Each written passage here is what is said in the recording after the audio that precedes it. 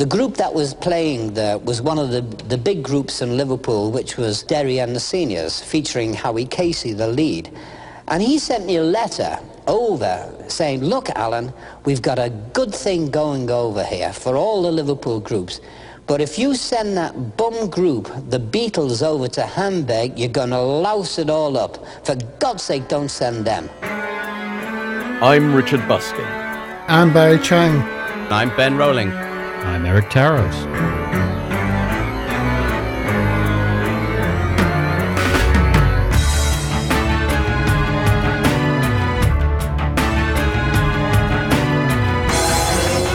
The Beatles.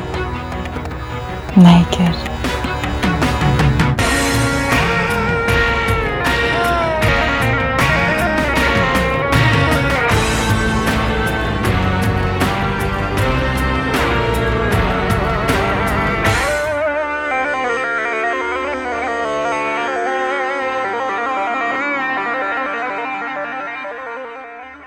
Everybody hung around in this club called the Jacaranda, which was owned by Allan Williams, and that was the place in Liverpool. And he had these steel bands on and the rock bands. He ran all the bands in Liverpool, and so we started hanging around there before we were really formed a band, when there was just me, Paul and George, and we were always looking for drummers. And he used to let us practice downstairs, and then he let us play a few dances, and he first took us to Hamburg. Allan Williams came to us and said, OK, lads, you can have this job in Germany. The only problem is you've got to be 5 people. He's asked for a 5-piece band. At that point, Paul was the drummer because all the drummers didn't show up. And so the only way we could get to Hamburg, we had to have a drummer. And we just heard that this guy we knew of this guy who was living at his mother's house, who had a club in it, and he had a drum kit. So we thought, OK, well, we'll get a drummer. Where do we get a drummer from? I remember there's this guy I met who just got a drum kit for Christmas. His name's Pete Best. Pete's good mate. His mum had a club where we played. We did a quick audition with him. And we just grabbed him, auditioned him, and he could keep one beat going for long enough. And jumped in the van and went to Hamburg.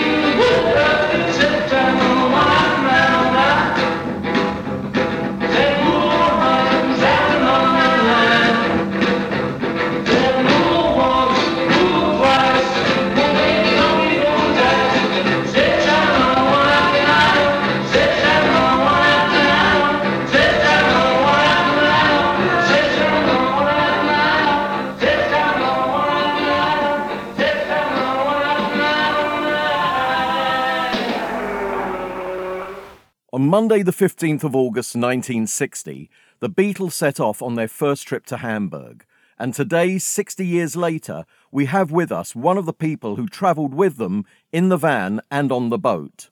And if you're thinking ex-Beatle, think again. Barry Chang, the brother of Allan Williams' wife Beryl, is, thanks to the organisational skills of Ben Rowling, right now speaking to us from his home in Liverpool, recorded by Howard Young. So, Barry, I know you went to the same school as Paul and George. Did you know them there at all? No, if I can just go back a little bit, John Lennon and Stuart Sutcliffe were attending Liverpool School of Art, The building next door to that was the Liverpool Institute High School for Boys. So in the School of Art were Stuart Sutcliffe and John Lennon. In the adjacent building was Paul McCartney and George Harrison. So for a short time, 4 of the Beatles were being educated within 100 yards of each other. And then I was also attended that school, although at different times, because we're different ages. And did you get to know them? No, we only knew because we were in different years. Allan Williams, who became the Beatles' first manager, married my sister Beryl in the mid-50s. Yeah. And the first part of their marriage, they lived in a self-contained flat within my parents' home.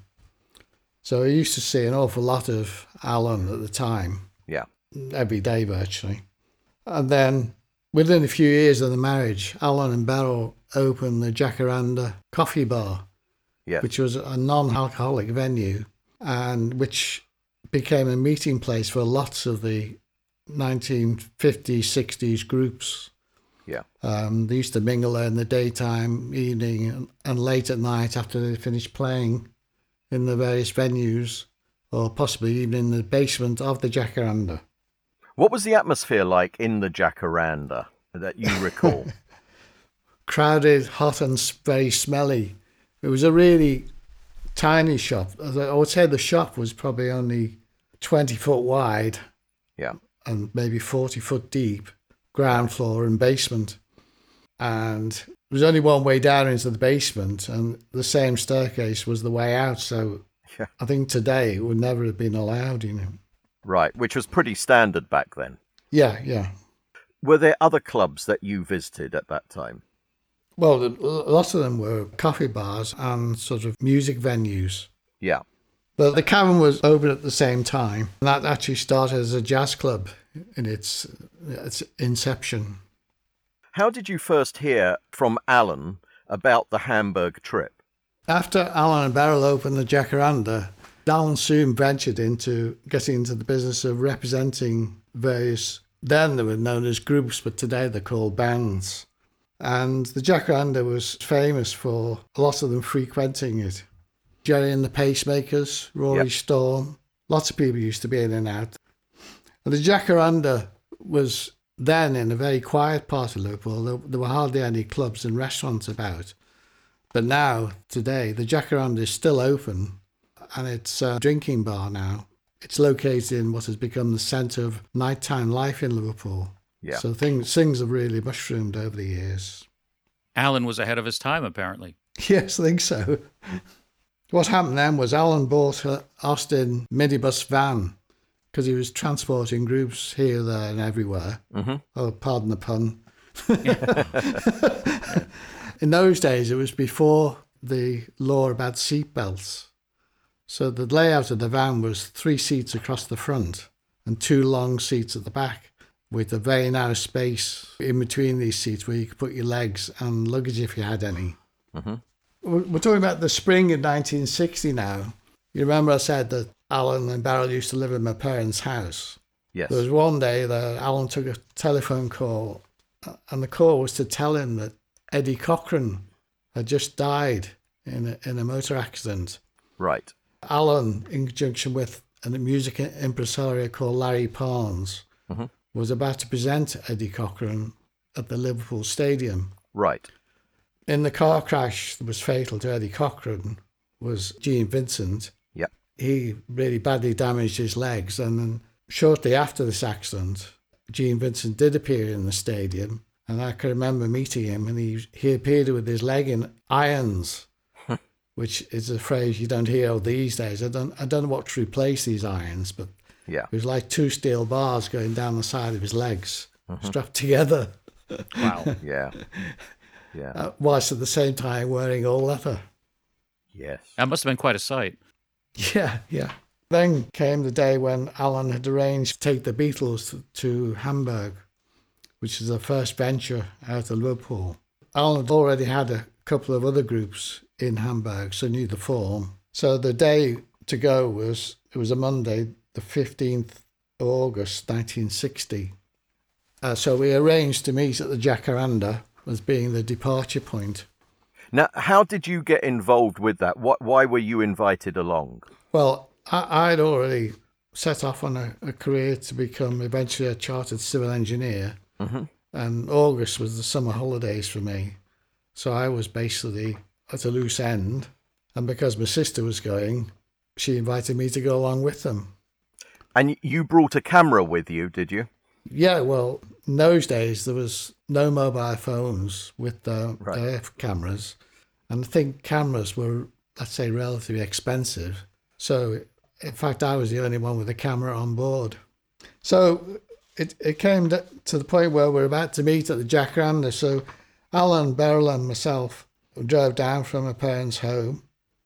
I think Paul and George probably went on the bus with their guitars. Mm-hmm.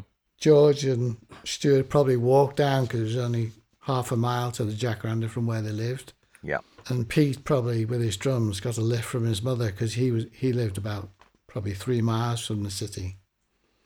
So we loaded up the van, speakers, guitars, luggage, Pete's drums on the roof, and we were ready to set off. There were 9 people on board at this stage. We left Liverpool with 9. Wow. Was there a seat for everyone? Yes. I think we probably held 12 or 13, but bear in mind there was lots of luggage. Yes. So on board, I've got it in age order here. Lord Woodbine, who was a close friend of Allan. Yeah. Allan Williams, Beryl Williams, Stuart Sutcliffe, John Lennon, myself, Pete Best, Paul McCartney, and George Harrison. Right. So leaving Liverpool, there were 5 Beatles and Yes. 4 others. Yeah. Wow. So then, first port of call was a coffee house called the Heaven and Hell Coffee Lounge, which was in Soho, and it was immediately adjacent to a more famous coffee place called the Two Eyes. Yes. Oh, yeah. It was very famous for lots of groups from the 50s starting their careers there. Yeah. Thinking of Cliff Richard and people of that ilk. Tommy Steele. Yeah, let's say down from the south. Yeah. Yeah. Barry, how long did it take? Do you remember how long it took to drive to Soho, London from Liverpool? And 220 miles. So I guess it probably took maybe 6 hours, with no motorways and a slow, fully laden van. Right. Yeah, and he couldn't go more than 55 anyway. That was it. Oh, I wouldn't think so. No. Just thinking about the van and what was in it. I mentioned before speakers. Yes. The boys had one each, and it was the size of a modern day wheelie suitcase. Nowadays, speakers in a concert, each speaker is probably the size of the actual minibus, give or take. Yeah.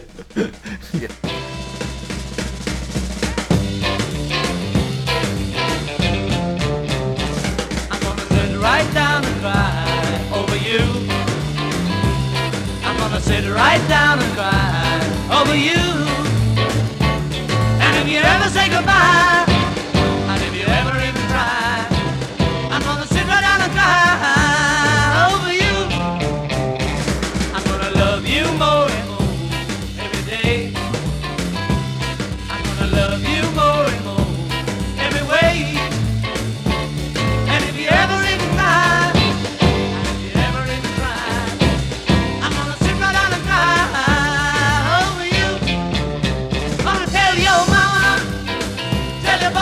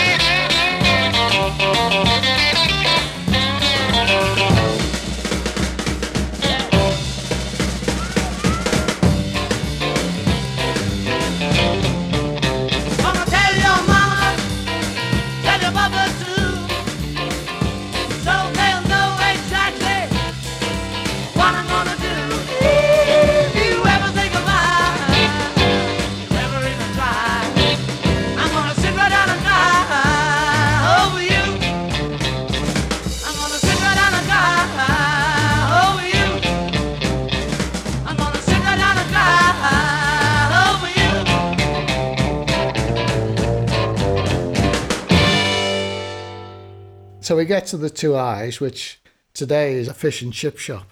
Yeah. This is where Herr Steiner comes into the picture. Alan had arranged to meet Herr Steiner, an Austrian, who was going to be the English interpreter for Herr Koschmeider. Koschmeider being the owner of the clubs in Hamburg that the Beatles were going to be visiting. So we picked him up with even more luggage. Yeah. No equipment, just luggage. And then the next port of call was to go drive 85 miles to Harwich. Yeah. Because the crossing Alan had chosen was from Harwich in the UK to the Hook of Holland. And that crossing took about 7 hours, I guess. Wow. So at this point, you've been into this for over 12 hours since you've left Liverpool. Once we got off the boat, yeah. Wow. What was the atmosphere like inside the van with so many people? And what were your impressions of the various characters? To be honest, nothing outstanding. It was just a group of lads together. And my sister and her husband and Lord Woodbine, as they refer to. I mean, in Tune In, it states that they were looking at each other's passports and laughing and taking the mickey out of Pete Best, whose name is Randolph, calling him Randy and stuff. Was it any of that going on, like, picking on Pete or picking on Stu or any of that going on? No, to be honest, no. I can't. Well, there might have been, but I can't remember. Right. But going back to Harwich, that was the first opportunity I had of taking one of my photographs, which was of the van being picked up by crane. Yes. Because in those days, there was roll-on and roll-off ferries weren't in existence. Right. So you had to park your van and they put sort of steel bars under it and picked the thing up by crane and dropped it onto the ship deck. So one of the photographs I took was of this minibus dangling in fresh air off a crane hook. I've seen 2 pictures of that. There were 2 pictures, yeah. Oh, okay, so it was just the 2 then. Yeah, were there any other pictures that you took that have never been published? Yes, but I haven't got the roll of film, so... All right. Annoyingly. Do you recall what other photos you would have taken? No, not really. Right. No. It's a bone of contention, this. Because it's documented that I did take the photograph. Yeah. I think that's undisputed. Well, yeah. it is undisputed, apart from Getty, who probably would dispute it, because today, if you want to use it, you can buy it from Getty. Ugh. Wow. Which is really annoying. Yes, I'll bet. Yeah. I'll bet. Yeah. I haven't been in touch with them, but the photograph in Arnhem is in probably thousands of books about the Beatles. And it's on, I would say it's reproduced in the majority of them.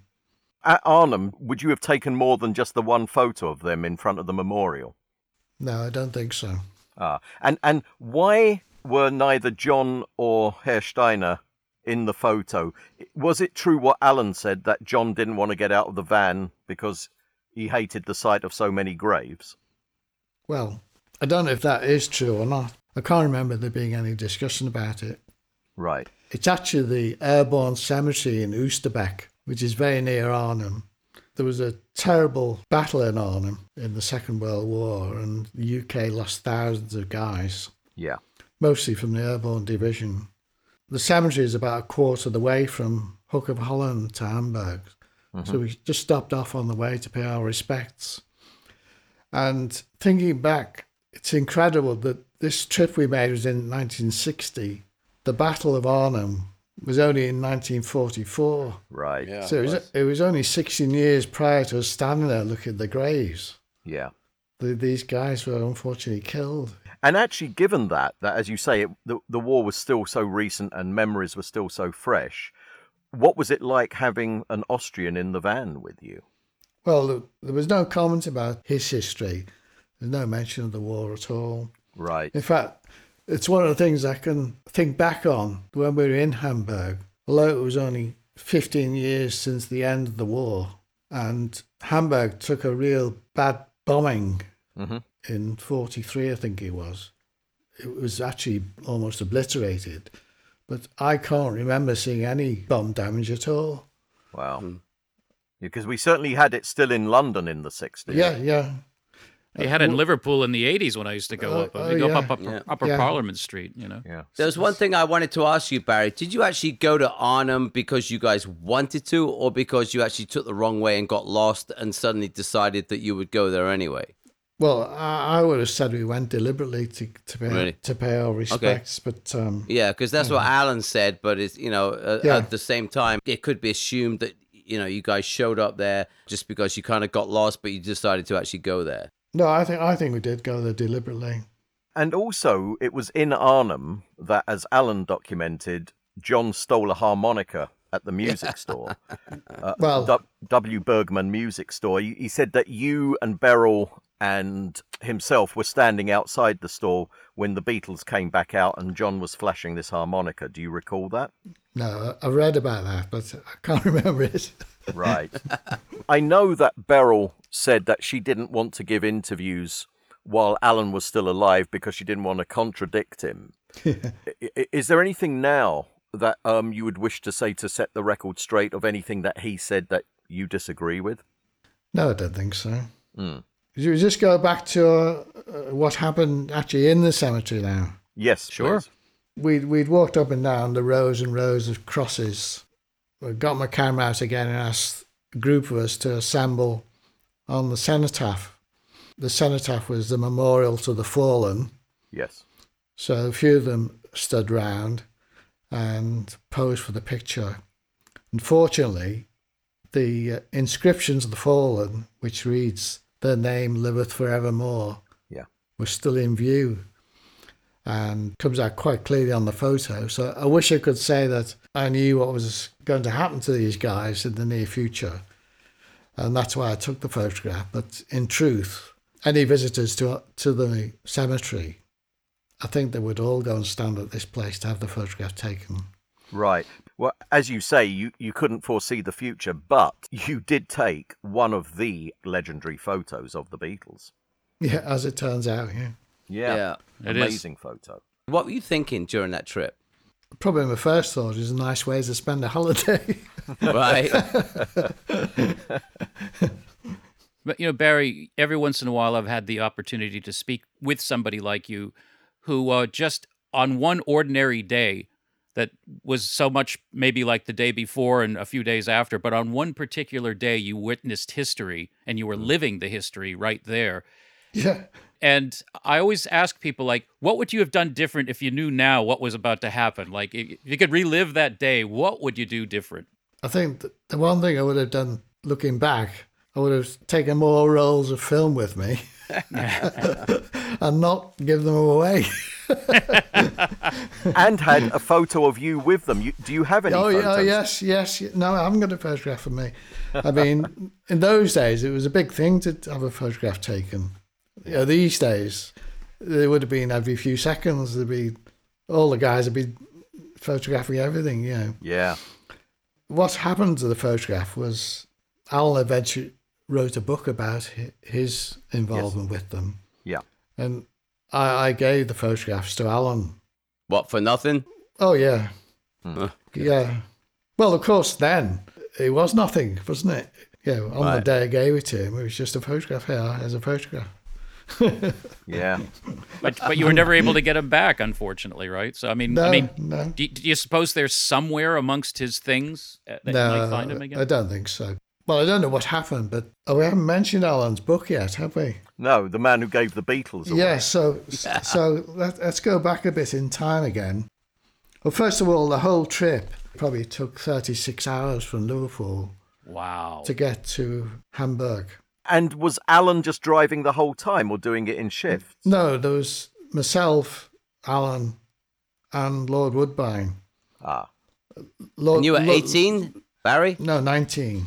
19, okay. Yeah, just a lad, Yeah. Like the others. Basically, were you just sort of fumbling your way along in terms of directions, with using maps? Maps, yeah. There's an organisation in the UK called the a.k.a. Yes. Automobile Association. Yes. In those days, before sat-nav, it's incredible to think of. Yeah. If you're a member of the AA... Which has different connotations here in the US, obviously. Yes. Yeah. You get in touch with them and say, I'd like a route from in this case Liverpool to Hamburg. Right. And they'd send you a wad of paper, probably like a sat-nav directions, the typed out directions. Yes. It's like that, only it would be pages and pages long, Yeah. saying turn left at the such and such a pub and go for 400 yards and then straight ahead at the junction, Yeah.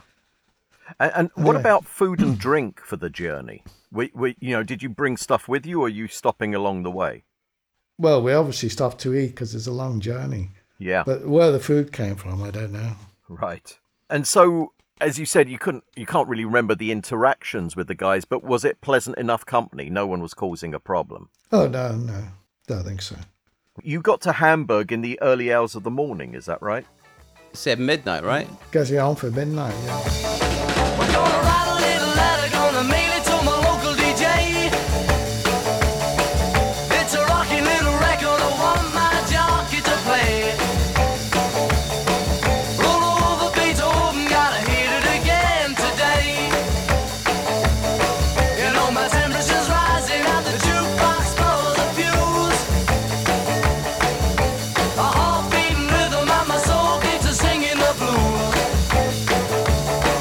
Roll over Beethoven and tell Tchaikovsky the news. I've got a rocking pneumonia, I need a shot of rhythm and blues. I think I call it off the rider sitting down by the rhythm reviews. Roll over Beethoven, rocking in 2x2. Well, if you feel it and like it, you get your lover and reel and rock it. Roll it over and move on up, just travel further and reel and rock it. Roll it over, roll over Beethoven, rocking in 2x2. We ended up in Hamburg at very late one night. We got the timing wrong. There was no one there to meet us, but we could find Hamburg off the map. But then trying to find St. Pauli, the little district, and Reeperbahn, everyone knew. Oh, Reeperbahn, yeah, it's this way. You go to this way, don't keep it to the house. Oh, okay. So we went down. We found the street and the club, but it was all closed. But we were there with no hotel or anything, and it was now bedtime, yeah. So we managed to shake up someone from a neighbouring club or something. They found the guy, and he opened the club, and we slept the first night in the alcoves on the little red leather seats. Second night we moved in the Bambikino, and then we were there for ages, like 2 months, 3 months. We stayed in this place called the Bambikino. Where are we sleeping? Oh, you're led over the corner to the Bambikino, right, which was a second-rate flea pit. A run-down sort of flea pit, and we were living in the toilet next to the ladies' toilet, And that was where we washed, That was our bathroom. And we had just a little room right next to the toilet, so it was really kind of, forget it. I mean, they wouldn't have allowed it, actually. Public health inspector, I'm sure, would have closed it down, but no one looked, And there was a bed, a camp bed, and a sofa. Paul and I are looking at one, and we turned around and said, well, where the hell are we going to stay? Now, what Paul and I had passed as we were coming up the hallway were 2 concrete dungeons, and we could talk to one another because there was a hole in the wall. It was cold, there was no heating, And this is winter in Germany. Paul and I sort of looked at one another and sort of grimaced, and it was like, well, let's get on with it. Where these clubs were was in the district called the Reeperbahn, which was the red light district. Do you remember anybody's impressions, including your own, where you suddenly discovered this? Like, was that kind of news, or were you guys prepared? Oh, this is like where all the hookers hang. No. I mean, your teenage boys, weren't your eyes bulging? Oh, it was just the whole thing was someone else. The whole thing was an eye opener then. Was it obvious? Did you see girls hanging around on the corners or anything like that? Yeah. Everything else was such a buzz, being right in the middle of the naughtiest city in the world at 17 years old. It was kind of exciting. And learning, about, there's all the gangsters, and there's the transvestites, and there's the, it was like that. There's the hookers. We got into, making friends with the girls, and there was, call girls who sort of fancied us on stage. We fancied them, so, the two got together and we enjoyed ourselves. At that time, we were just kids let off the leash, really, come straight from Liverpool to Hamburg. And we were used to these little Liverpool girls, but by the time you got to Hamburg, if you got a girlfriend there, she was likely to be a stripper. She was the only kind of people who were around at the time we were around late at night there. So I mean, for someone who'd not really had much sex in their lives before, which none of us really had, to be suddenly involved with a sort of hardcore striptease artist who obviously knew a thing or two about sex, was quite an eye-opener. I saw her standing on the corner.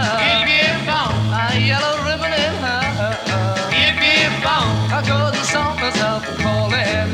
Wow, look at that. Look at that. Wow, look at that. Wow, look at that. A Youngblood. Oh, Youngblood. A Youngblood. I can't get you out of my mind. I took one look and I was fractured. I tried to walk but I was lame. I tried to talk but I just stuttered. Well, what's your name? What's your name? Well, what's your name? What's your name? Hey, Youngblood. Hey, Youngblood. Youngblood. I can't get you out of my mind. Oh, crazy stuff. She looks tough. I tried to follow her all the way home. Well, things went bad. I met her dad. He said, you better leave my daughter alone. Well, I tried to speak, but I just followed. I saw the rising of the sun. And all along my heart was calling. Why, you're the one. You're the one. Why, you're the one. Why, you're the one. Hey, Youngblood. Oh, Youngblood. Yeah, Youngblood. I can't get you out of my mind. Yeah, Youngblood. Oh, Youngblood. Yeah, Youngblood. I can't get you out of my mind. The police used to come round to the clubs almost nightly to check the IDs and the ages of the youngsters who were present in the club. And if you're underage, you'd be thrown out. Did you feel a sense of danger in that area? I mean, did you feel like, oh, I got to really watch myself. This place is kind of tough. Or were you just like carefree kids and you're like, we'll make it up as we go along? Yeah, we were just carefree kids, but one thing I can remember, as well as not seeing any bomb damage, was there didn't seem to be any ill feeling between German nationality and the UK contingent. Interesting. Which is a good thing. Yeah. Yeah, 15 years later, that's amazing. Yeah. The Indra Club, where the Beatles were playing, that was a small club, I would say, with a very small stage, no more than 20 feet wide and 10 feet deep, just over a foot high. So in terms of how close you were to the acts, you could easily touch them. Yeah. I can remember that in the back corner of the Indra Club used to be all to do with stripping. And at the back corner of the stage was like what you'd see like a dressing cubicle that you see in a sort of a small clothes shop these days. Yeah. Just a curtain round. I'm not sure how I can remember this, but I can. Had a white. Might be the subject matter. Yeah. Obviously, sit in your brain there, Barry. It had a white translucent curtain around it. Ah. And the girls who were performing the acts would come in the street clothes, go across the stage into this cubicle, put on a big floodlight, and you could watch them changing from their day clothes into the stage clothes in silhouette. And then then they'd come out and do the strip act. The Beatles weren't playing when all this was going on. Well, not playing instruments anyway. And then they'd come out and do their strip act. And then at the end of that, go back into the cubicle with less clothing on than they came out in.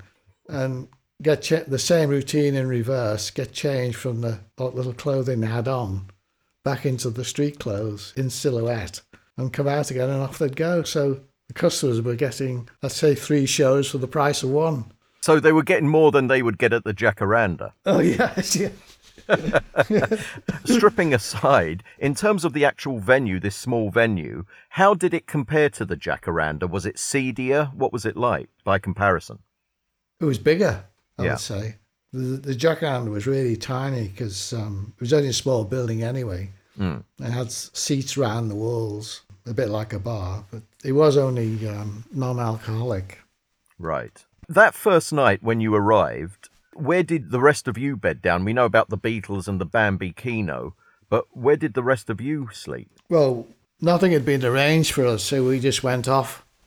Lord Woodbine, we always used to call him Woody. Yeah. Woody, Allan, Beryl and myself went off to find a cheap hotel somewhere not too far away.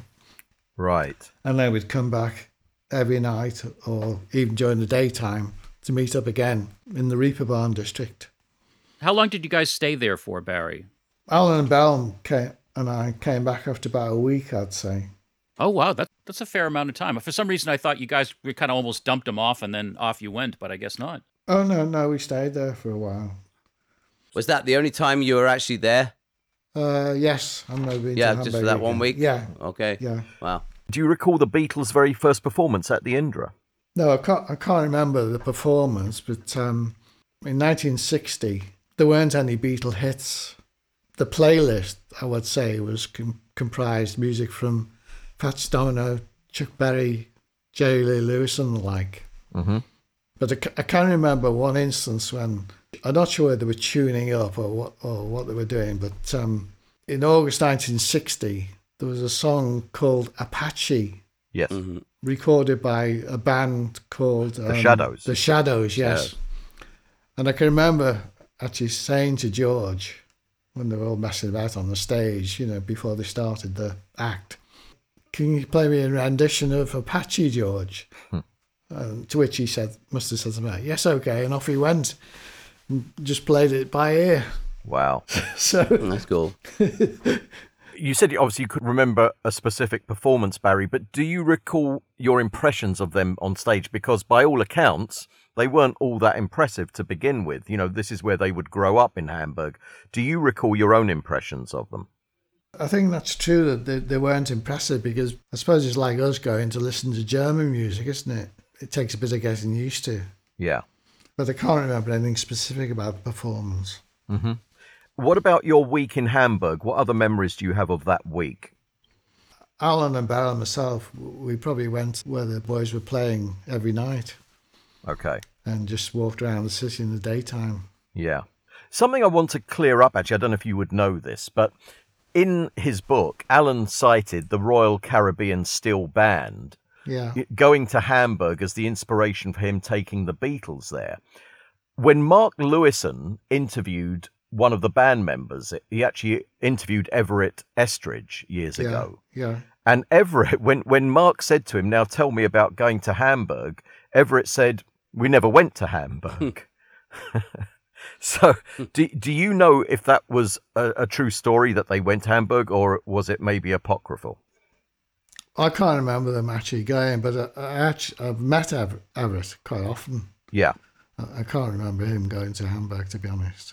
So you're on the side that they actually never went, right? Probably, yeah.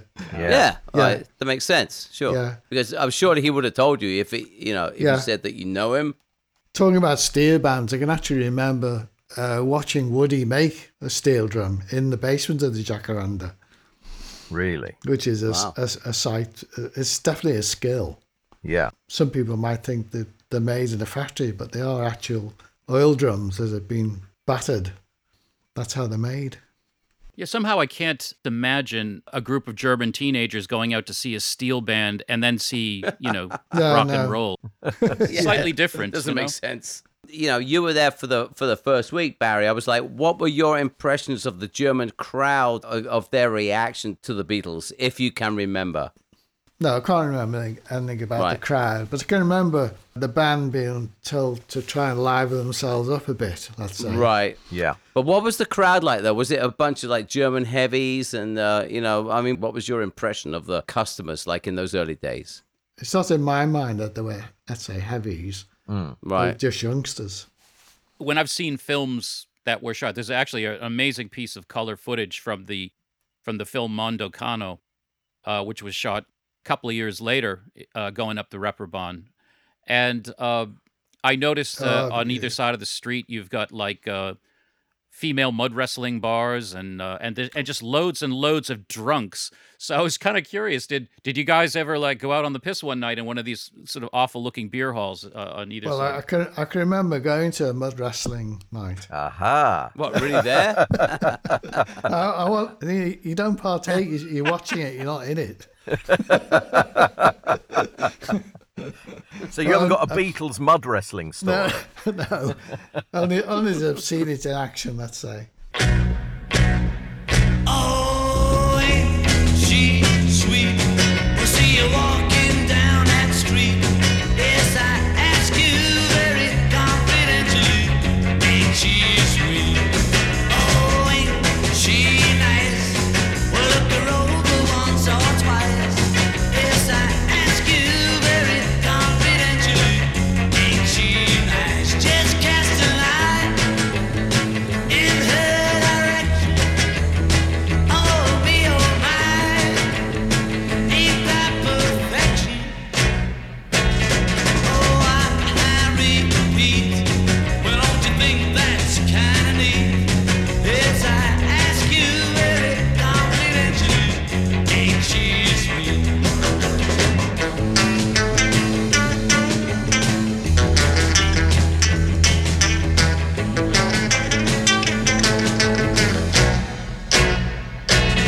Oh, ain't she sweet?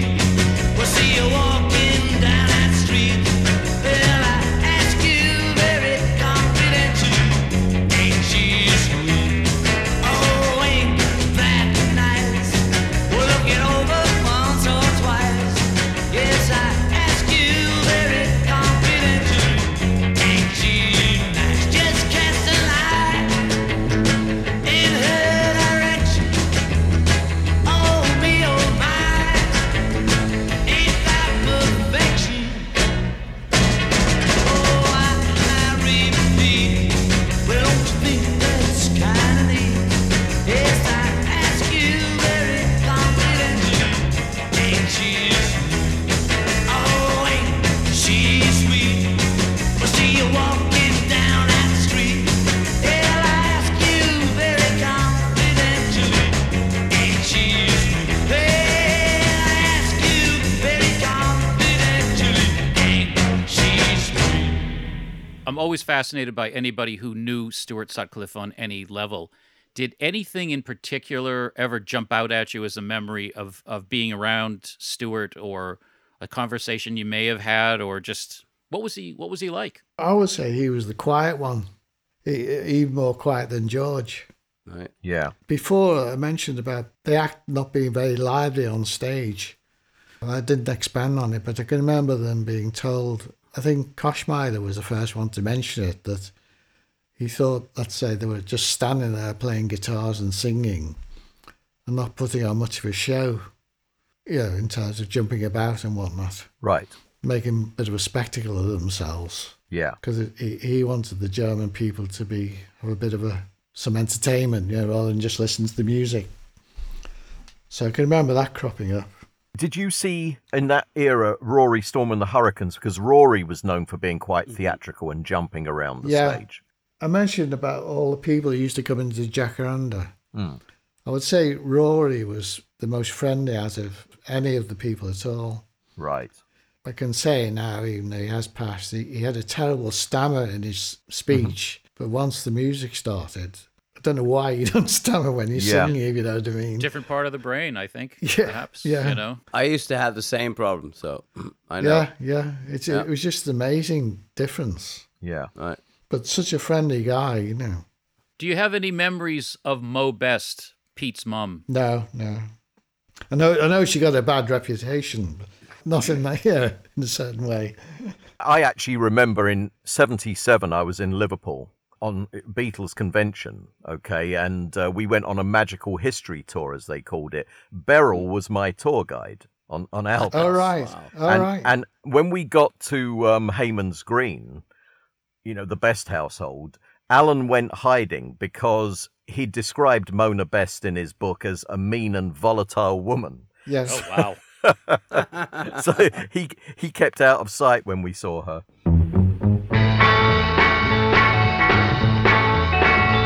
Well,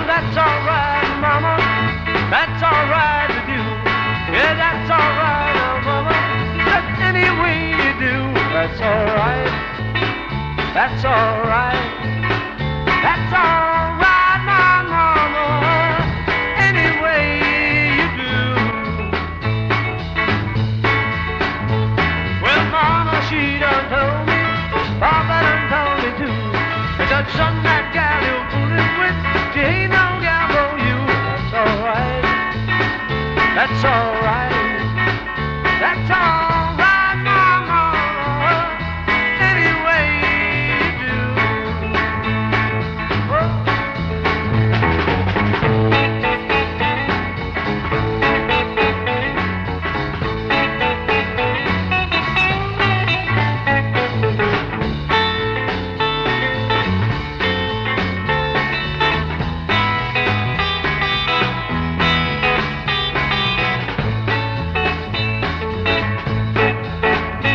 I'm leaving town, baby. I'm leaving town for sure. Then you won't be bothered with me hanging round the door. That's alright. That's alright. Yeah, that's alright, my mama. Any way you do. Well, that's alright, mama. Yeah, that's alright with you. That's alright, mama. Just any way you do. That's alright.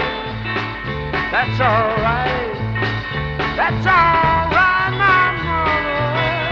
Any way you do.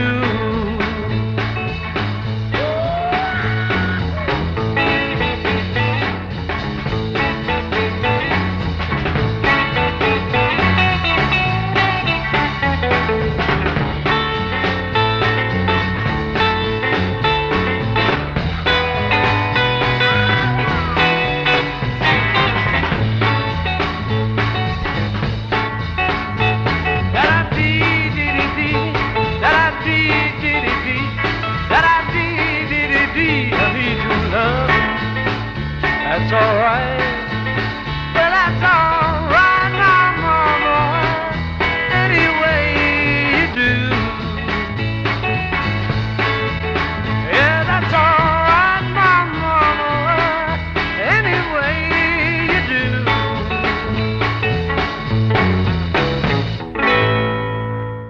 So was Hamburg the last time you really had any real interaction with the Beatles? Oh, yes, yeah. Yeah.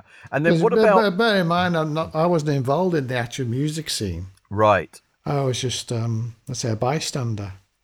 But post-Hamburg, you know, once you were back in Liverpool through those years of sort of 61, 62, 63, were you still going to the clubs? Yeah. Well, some of the time I was actually working in London, but generally, yeah. And do you recall seeing the Beatles in any of the venues there, like the Cavern or, you know, Aintree Institute or Litherland Town Hall? Did you go to see them at all? Only in the Cavern. I can't remember all the other venues that they've appeared at. Give us your impressions of the Cavern. It's been very well documented, but what are your impressions of the Cavern? Well, another dingy cellar. Yeah, yeah. Let's talk about Allan a little bit here because, you know, Allan was the first one to talk about all of his business disasters and how things went wrong, but Allan was also a go-getter.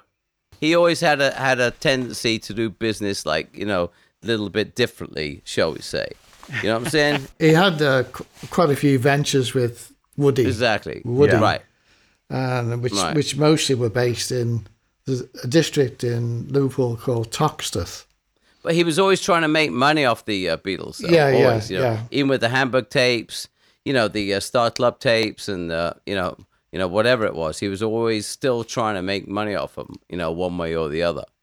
Once Brian Epstein took them over and they went on to become more and more famous, virtually daily, Allan became known as the man who gave the Beatles away. Right. After some time, so I would say in about the mid-70s, Allan was frequently invited to go to various Beatle conventions across the world to speak about his involvement with the Beatles and why he gave them up and what a fool he was, kind of thing. He travelled worldwide doing this, signing autographs and giving talks. Yeah. Like, a bit like an after-dinner speaker, you know? Oh yeah, That's what he's. I remember his promotional picture I got in '76 was the world's only talking head about the birth of the Beatles. Yeah. I remember Alan at one of the Liverpool conventions selling his own mugs, and on the mug it said "the mug who gave the Beatles away." Yeah. That's right. How was it though, Barry, having this guy as a brother-in-law? I mean, for God's sakes. I mean, how was that?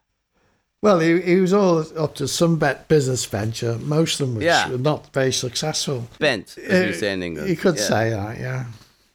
We're into 2014 now. Alan, Beryl and myself were approached to see if we'd be interested in being filmed for Ron Howard's film. I worked on that one, Barry. Oh, did you? That was my job for 3 years, yeah. Oh, right. Well, I have to start telling the truth now. No. Wow. You go right ahead. Tell it. Let's hear it. You might be able to say something that I can't, so you go right ahead. No, the three of us were asked if we'd be interested in taking part in filming in readiness for this film. 8 days a week, the touring years. So the three of us did take part in the interviews, and all of us survived the editing process. And we can be seen on the free supplement that comes along with the CD. There was 9 full cuts of that film. Really? It took a long time. So Wow. I think in one of the earlier cuts where they emphasized a lot more about Hamburg, I think Barry and certainly Alan's in it. So that was premiered in September 2016. Yes. So the three of us went to that. Mm-hmm. In May of 2016, Alan was awarded the Citizens of Honour by the City of Liverpool in recognition of his contribution to the music industry in the city, which is well deserved, I think. Absolutely. Because the legacy of the Beatles lives on to this day in Liverpool. He was always self-effacing, Alan, actually. You know, I remember him sort of saying he was a tiny cog in a big wheel. Actually, without that Hamburg trip, this would have been a whole different story. Out of the 10 people who travelled on the minibus to Hamburg, 5 have since passed away. Stuart Sutcliffe in 1962, John Lennon 1980, Lord Woodbine 2000, who died in a terrible fire, George Harrison 2001, and Allan Williams in 2016. Yeah. And the whereabouts of Herr Steiner are unknown to me. Did you have any relationship with Woodbine? Oh, yeah. Harold Phillips. He was a really funny guy, but he was so intelligent. He actually died in his own house fire. What do you recall of him on the Hamburg trip? Well, I think he was just along for the ride, but probably just carrying the stuff, because there wasn't a roadie then. Yeah. The guys just used to do it themselves. We'd carry the stuff. So 60 years, Barry. Yeah. Just fantastic to get you on this show. We really appreciate it. We absolutely do. A vital voice in the story. When you think the Beatles started and finished within 10 years, and you think about their legacy, it seems too short to be true.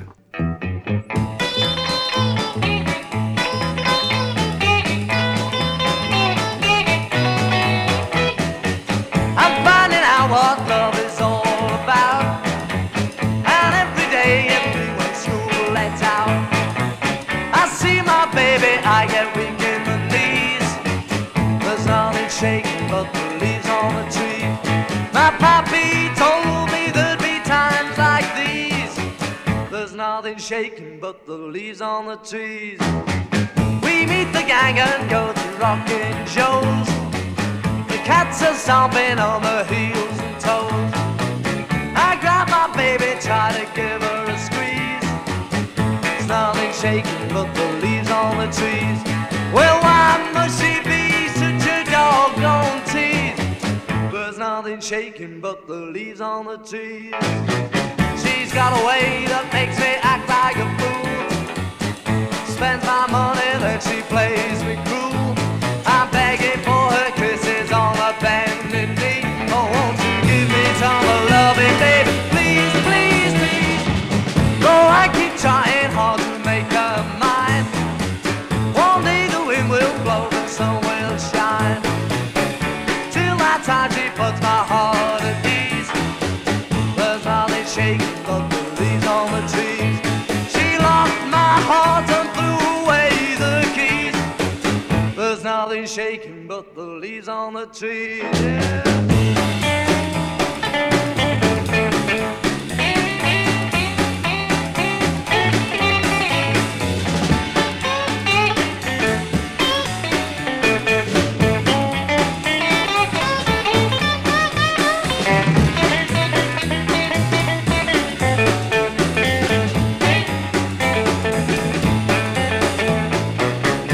Got a way that makes me act like a fool. Spend my money, then she plays me cool. I'm begging for her kisses on a bended knee. Oh, won't you give me some loving, baby? Please, please, please. Oh, I keep trying hard to make her mine. One day the wind will blow, the sun will shine. Till that time she puts my heart at ease. There's nothing shaking but the leaves on the tree. She locked my heart and threw away the keys. There's nothing shaking but the leaves on the trees. Nothing shaking but the leaves on the trees. Nothing shaking but the leaves on the trees. Nothing shaking but the leaves on the trees. The Beatles, Naked. House production by Richard Buskin. Theme music by Craig Bartok.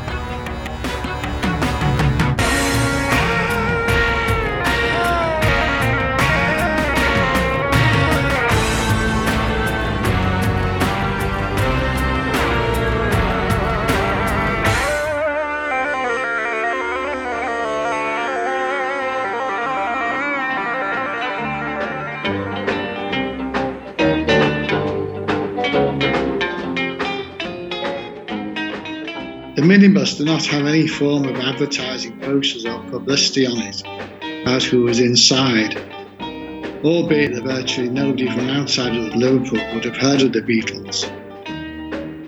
I remember suggesting that we make our own, so shortly after leaving the dockside in the Hook of Holland on our way to Hamburg, we stopped to buy some Dutch newspapers, and then we tore out by hand sufficient letters from the headlines to make a few sets of a sign that spelled the Beatles. We then stuck these facing outwards to the inside of the glass windows of the minibus using saliva, a.k.a. spit, as the adhesive.